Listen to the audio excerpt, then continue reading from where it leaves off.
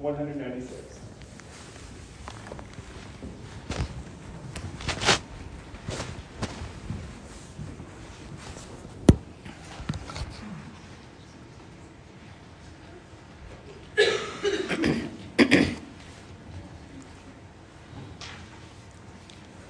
This is going to come as a great shock to everyone here that there is a pair of phrases in the English language that annoy me. As I say, I know that's a big surprise to everyone here. The first one is to fall in love.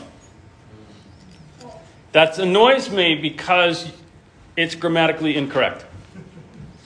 To fall into something suggests that you're already there, right? If I fall in the bathtub, I'm in the bathtub and I fall. Now, if I wanted to describe a situation in which I ended up in the bathtub and I was not in there originally, I would fall into the bathtub. So we should say I fell into love and not fall in love. But I doubt they're going to go and retroactively change all the music that's been composed since the beginning of time.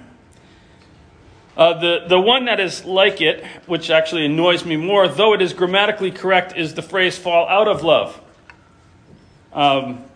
It's more annoying to me because I don't understand what it means. To fall typically describes a situation that happens by accident. Now, I can understand at least, though grammatically incorrect, how you can accidentally become attracted to somebody. That happens all the time. I did not intend to be attracted to this person, and here we are, we find ourselves in a situation in which we're attracted to each other, and we fall into love. But I do not understand a situation in which you are in a bathtub and somehow accidentally fall out of it. That makes no sense to me. I don't understand how you are in love and you accidentally find yourself not in love. We have a child that does defy this. I won't name the child. My perception of physics is such that we have a law that says that things react with an equal and opposite force. We have a child who can sit in a chair. Now, my understanding of physics is that this child is placing a direct downward, if I understand gravity correct, is directly downward situation. So my understanding is that the chair is got a equal and opposite force up. And I can look over and this child's on the floor. And I don't know how that happened. And no names. What happened? Fell out of the chair. We're talking about relationship and getting closer to God. And we talked about our connection being adopted. And we're going to be talking about something that's actually very similar. It's not going to deviate that far, but we're going to talk about attraction. And I want to understand, attachment. I want to understand attachment a little bit. I'm not good at sales. I did it briefly in the summer that I graduated. I graduated in 1990. Those who remember 1990 remember it was not a good time for finding jobs. So I did sales. I did it 3 days at like 3 different places. It did not work out that good. I'm not good at it. I am not good at trying to convince people. I spent more time in training than I actually did doing sales. I'm not good at trying to convince people that they need useless things, that they don't need, like a pair of scissors that cuts pennies. I don't see why we need that. I'm not good at trying to make people walk into a person's home and make people dissatisfied with a set of knives that they are completely happy with. I can't do that. I'm like, you really should not be happy. You really should not. The other one was the vacuum cleaners. You really should be dissatisfied with your vacuum cleaner. You're not going to vacuum it up. I'm going to dump all the dirt back out on you. I'm not good at that. Some people are. Now, I understand that in sales, some people want that.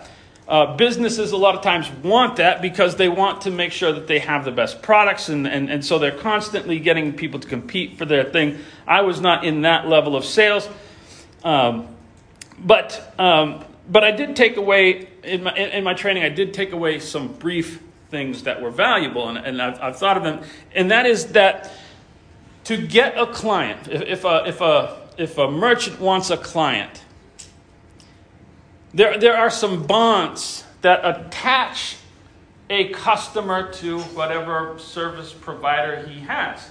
There are some bonds. And if I want to take that client, I have got to establish more bonds or stronger bonds. I've got to take whatever bonds that he has, and I've got to do it better so that he wants to move from that. Now, whatever point, it's like physics. At whatever point my collective pull becomes stronger, I've got a new client. And we all have different things that speak to us. We're going to look at 4 of these. We're going to go through them twice. We're going to kind of introduce them. Then we're going to go through just briefly and look at kind of how we use these to develop a stronger relationship with God as we try to get closer to Him. And so we are going to look at 4 chords of attachment. 4 chords of attachment. And we're going to begin here with the one we all probably feel the most. The one that really speaks to us a lot. It does to me, is the cost of something. This chord is really strong. We will do crazy things for cost. You will drive 10 miles out, maybe not you per se, but people will drive 10 miles out of their way for gas that is 3 cents cheaper. Now, they're losing money on the deal if they do the math. But cost, it's such a big factor in our lives. As soon as we see a cheap item, we bail. And the problem here is that Satan usually wins this area. Because why? Because he offers a cheap product. And Satan also accepts credit. Oh, buy it now, pay later. Right? Luke chapter 18, verse 21 through 24, he said, I've kept all this from my youth. And Jesus heard this. He said to them, one thing you still lack, sell everything you have, distribute it to the poor, and you will have treasure in heaven. Then come and follow me. But when he heard these things, he became very sad, for he was extremely rich. And Jesus, seeing that he had become sad, said, how difficult it is for those who have wealth to enter the kingdom of God. And so this is a man who literally found discipleship too expensive, but it doesn't have to be the literal sense, the literal cost. It is true metaphorically as well. It is often too costly for people to give up the things that they enjoy, the kinds of entertainment that they're involved in. Or maybe it's different. Maybe Christianity would mean removing myself from circles that don't encourage a lifestyle, or even religiously. I know of churches that we've had discussions about things that they believe, but because of groups that they're connected to, if we changed this or did this the way, we would not really be able to maintain this connection. It's a powerful, it's a cost thing, really, when we come down to it. Or Christianity will imply work and involvement in this thing that's very costly to me. It's costly to my schedule. And that's the first area. That's the first chord.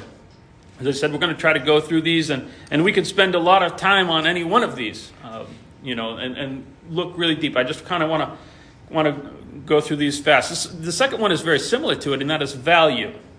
Now, when we talk about value, a lot of times when we talk about value, we're talking about the cost to quality ratio. Is it a good value?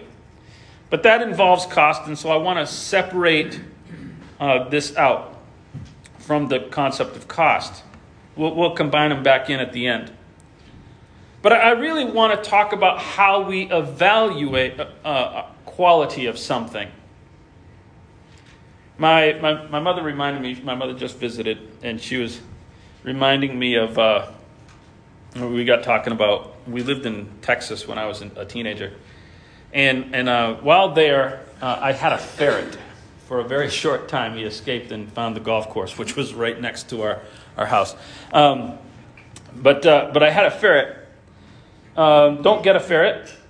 That's just an advice. You'll never see them. They burrow in your couches and everything else. They'll tear up your furniture, and you see them when they come out to poop in the corner. That's it.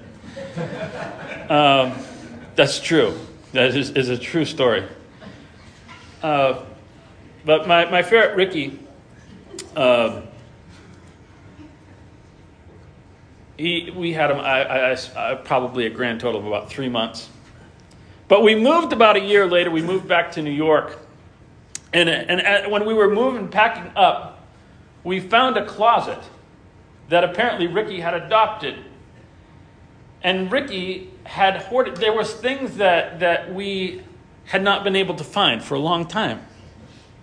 And Ricky had found them. And anything shiny was in this. He had like underneath there's like loose carpet. And he had buried all of his little shiny treasures that were things that we were looking for. Some were just bottle tops or whatever, but there were things like, wow, that's where that went. Silverware is missing, and I was wondering why we only had like 3 forks. And it's like,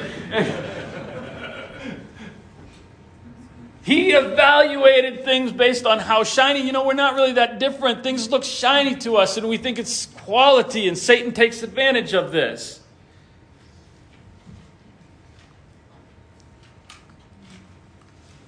2 Timothy chapter 4, verse 10 says, Demas, in love with this present world, has deserted me and gone to Thessalonica. Crescens has gone to Galatia, Titus to Dalmatia.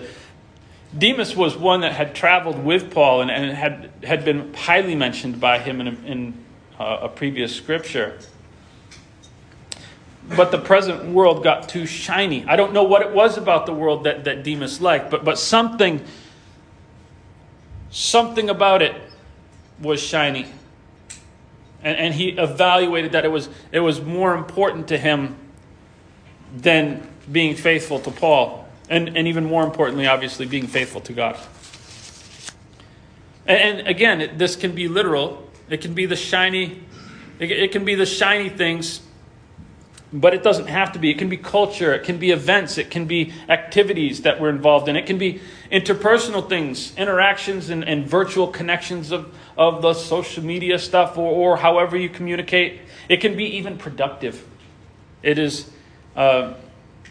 It seems positive. Work and charities and advocacy, things that we're involved in, those can be shiny and can take away from developing a relationship. The third one is security. This is another thing that when you, and again, think about what products you like or what services you like. These things are things that you evaluate. These are a part of our identity, our core identities that we have. And you might not care about cost. You might care about value. You might care about a couple of them. Security.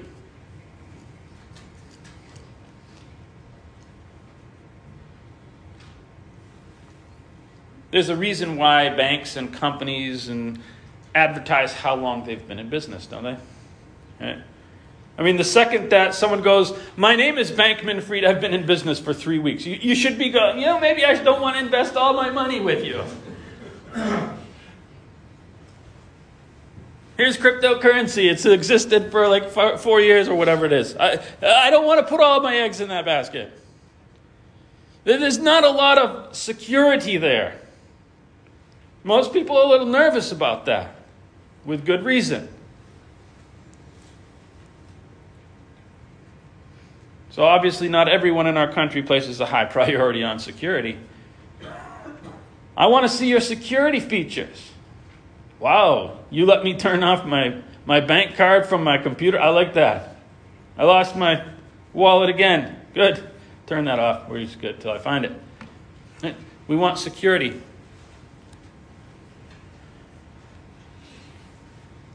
James writes, come now, you who say today or tomorrow we will go into such a town and spend a year there and trade, we'll make a profit, but you don't know what tomorrow will bring.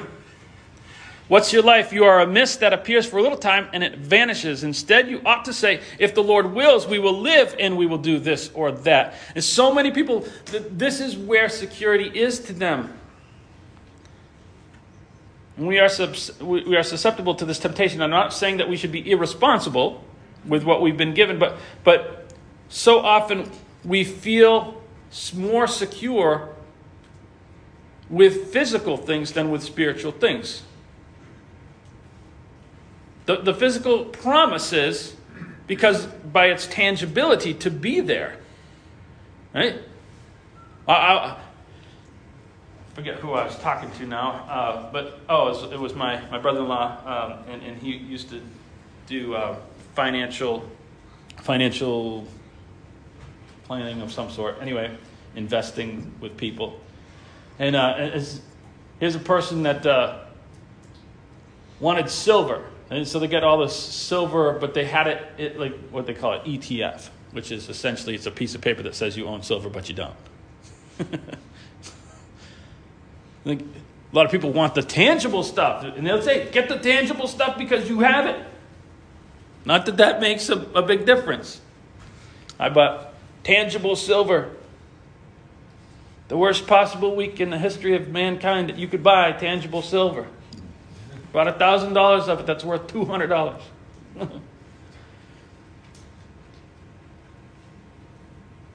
It's deceiving.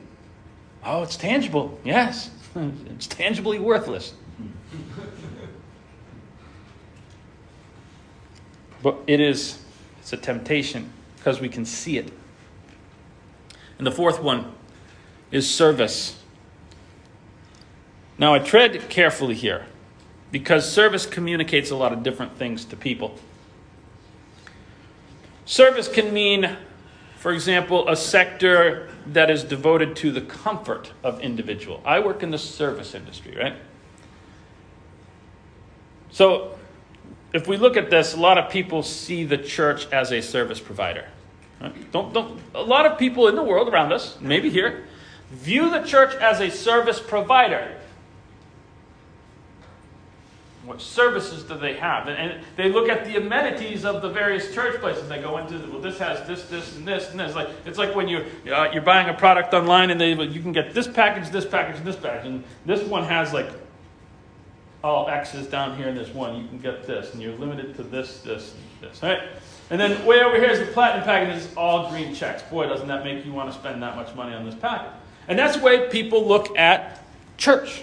Well, this one has all these amenities. Look at that. That's wonderful. You want this one.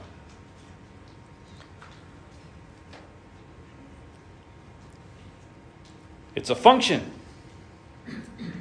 So I'm supposed to get a particular feeling from this service provider.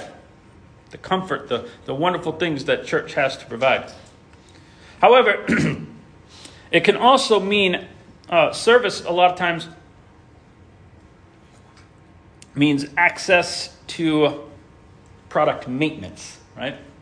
I want to know what kind of service, if this goes bad, I want to know that we're going to be able to maintain the thing, that I'm going to have access to people who can help me with this. That's the way I think of service.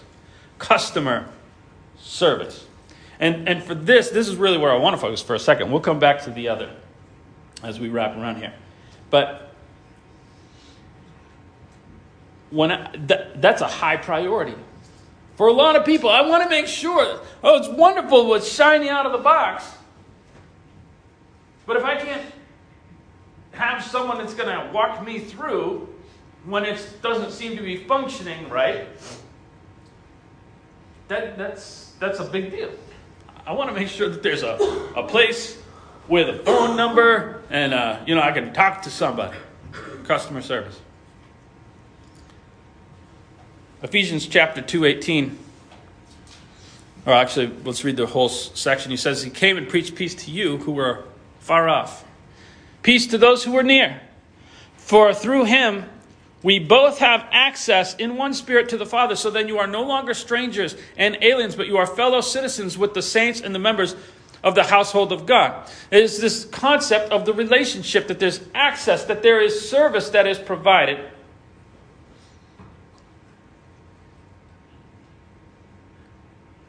Unfortunately, in America, we live by the adage that the customer is always right. That's a foreshadowing of things in this sermon to come. And people live by this rule as well. We want God to affirm us and make me feel good. What we want to do is to make stronger ties to God. So we're going to have to correct some assumptions. Kind of stay where we're at. 2 Peter chapter 1, verse 3 and 4, he says, His divine power has granted to us. It's really hard. I've memorized this in a different version. It's hard for me to read this. So anyway, His divine power has granted to us all things that pertain to life and godliness through the knowledge of Him who called us to His own glory and excellence. This is another passage which is hard to read because I have sung it. By which He has granted to us His precious and great promises, so that through them you may become partakers of the divine nature, having escaped from the corruption that is in the world because of sinful desires.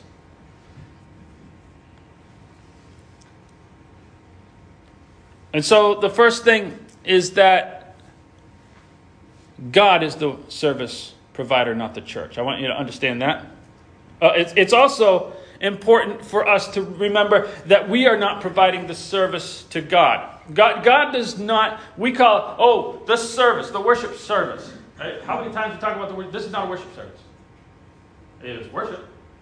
It's not a worship service. There's really almost nothing material that I can provide to God that I can think of.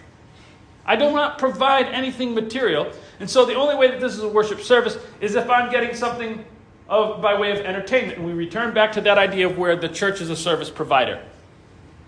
What are they providing? A worship service. How is the worship today? How is your worship today? Oh, it's great. I feel really great.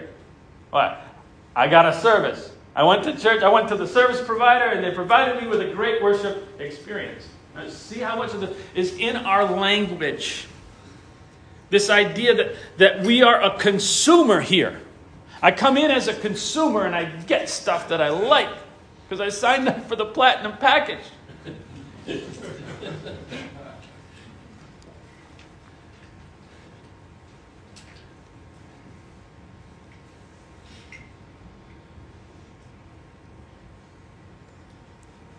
Well, I also want to talk about the reality of value. He says, whoever would save his life would lose it, but whoever loses his life for my sake and the gospel's will save it. For what does it profit a man to gain the whole world and forfeit his soul? What can a man give in return for his soul? If I'm going to get close to God, I'm going to have to change some assumptions. And that is the reality of value, in that God does win here too. Satan, it is a mirage that God loses this battle. Satan wins in the short term. It appears to be of value right up until you have to buy a thing 10 times because you're getting the cheap one. Love the dollar store. Love Five and Below. Don't get technology there unless you want to buy it a lot of times.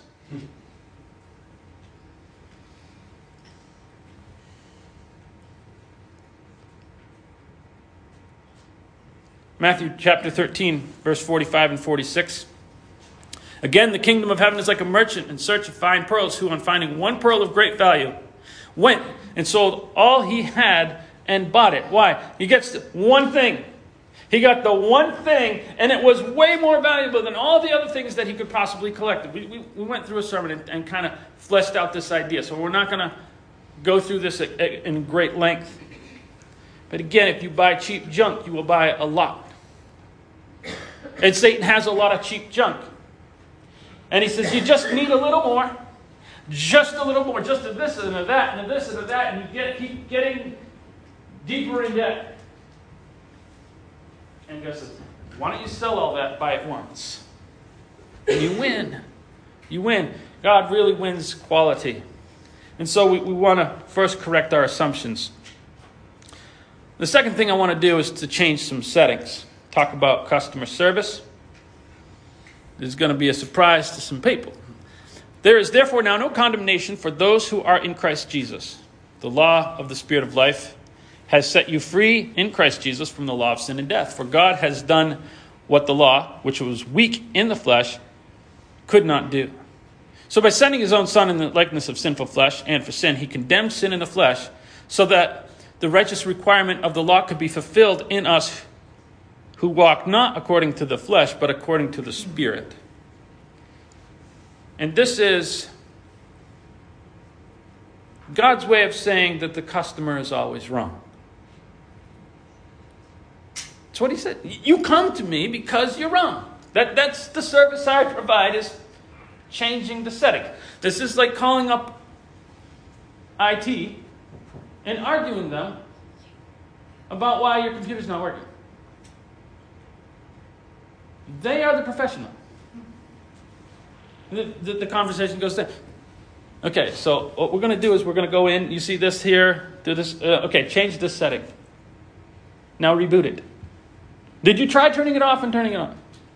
And people argue with them about what's... I know that's not the problem. Just do it. It's working. What do you know? I've had this conversation so many times on the phone. Just do it. Okay. What is it doing? It's working. Oh, okay. Anything else, sir? No, sir. We need a reboot. We need to change settings first, then reboot, right? It doesn't. If you do it the other way, it doesn't work. Change your settings, then reboot. This is the scriptural formula, if you want to call it a formula. Repent, then change your mind about some things, reset the settings, and reboot. He says, repent and be baptized for the remission of your sins. That's what he said. Change it, turn it off, turn it on again, and see if it works.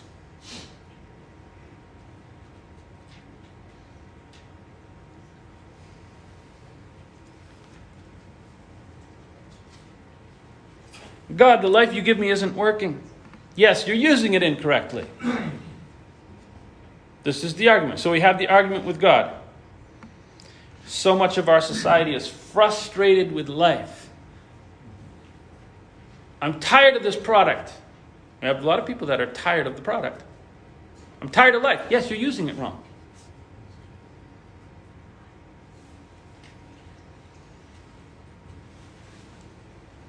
So change your settings. It will make you closer to God. And thirdly, we need to abandon alternatives.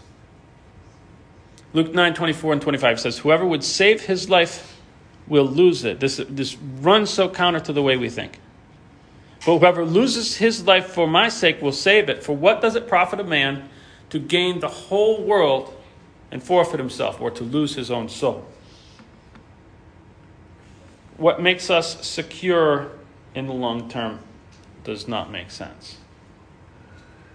I'm not saying that you can't be involved in other things.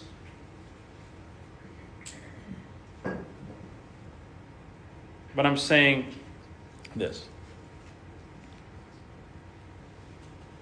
You need to be risky.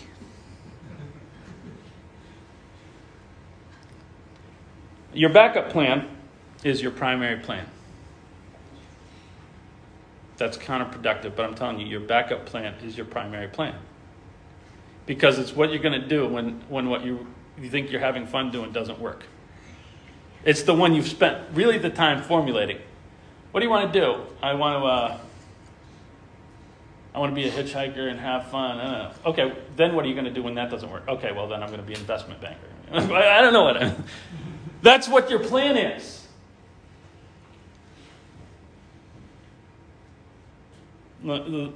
Some of you probably are skeptical, so let me prove it.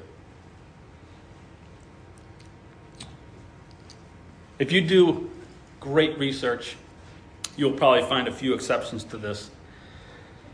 But I'm telling you, you do not know that many people who die in old age of natural causes, married to their first wife or first husband, who have signed a prenuptial agreement.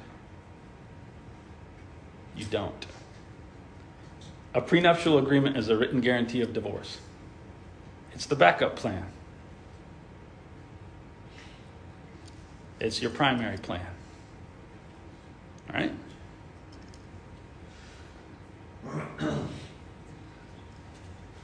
Just in case I have an out. The out is the plan. Because it reduces risk. God says, that's what all of these verses are about when he's telling people, listen, you need to be my disciple. We want to do this, we want to do that, we want to do this. Those are the backup plans.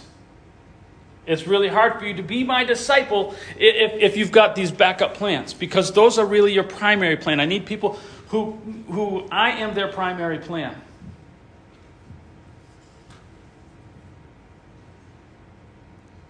I need people who are willing to accept risk. So as we start the year, really, I want us to see the end of the year. We'll look at the end of the year and accept a risk. Take a risk. Take something where you say, I'm being too safe in this area of my relationship with God.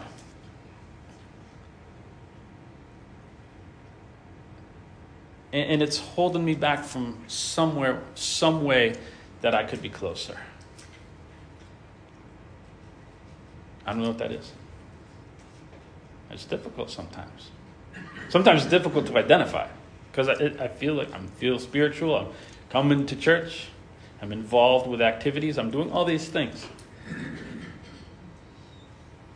But that's my encouragement to be a little risky. To look at the things that we have as our values.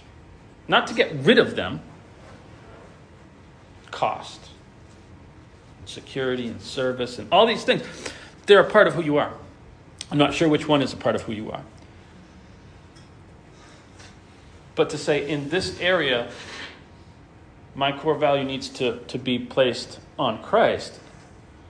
To understand value and safety and security, and all those things, and service. And in some way, to use that, whatever my core value is, and get closer to God that way. There's not a friend like your Lord.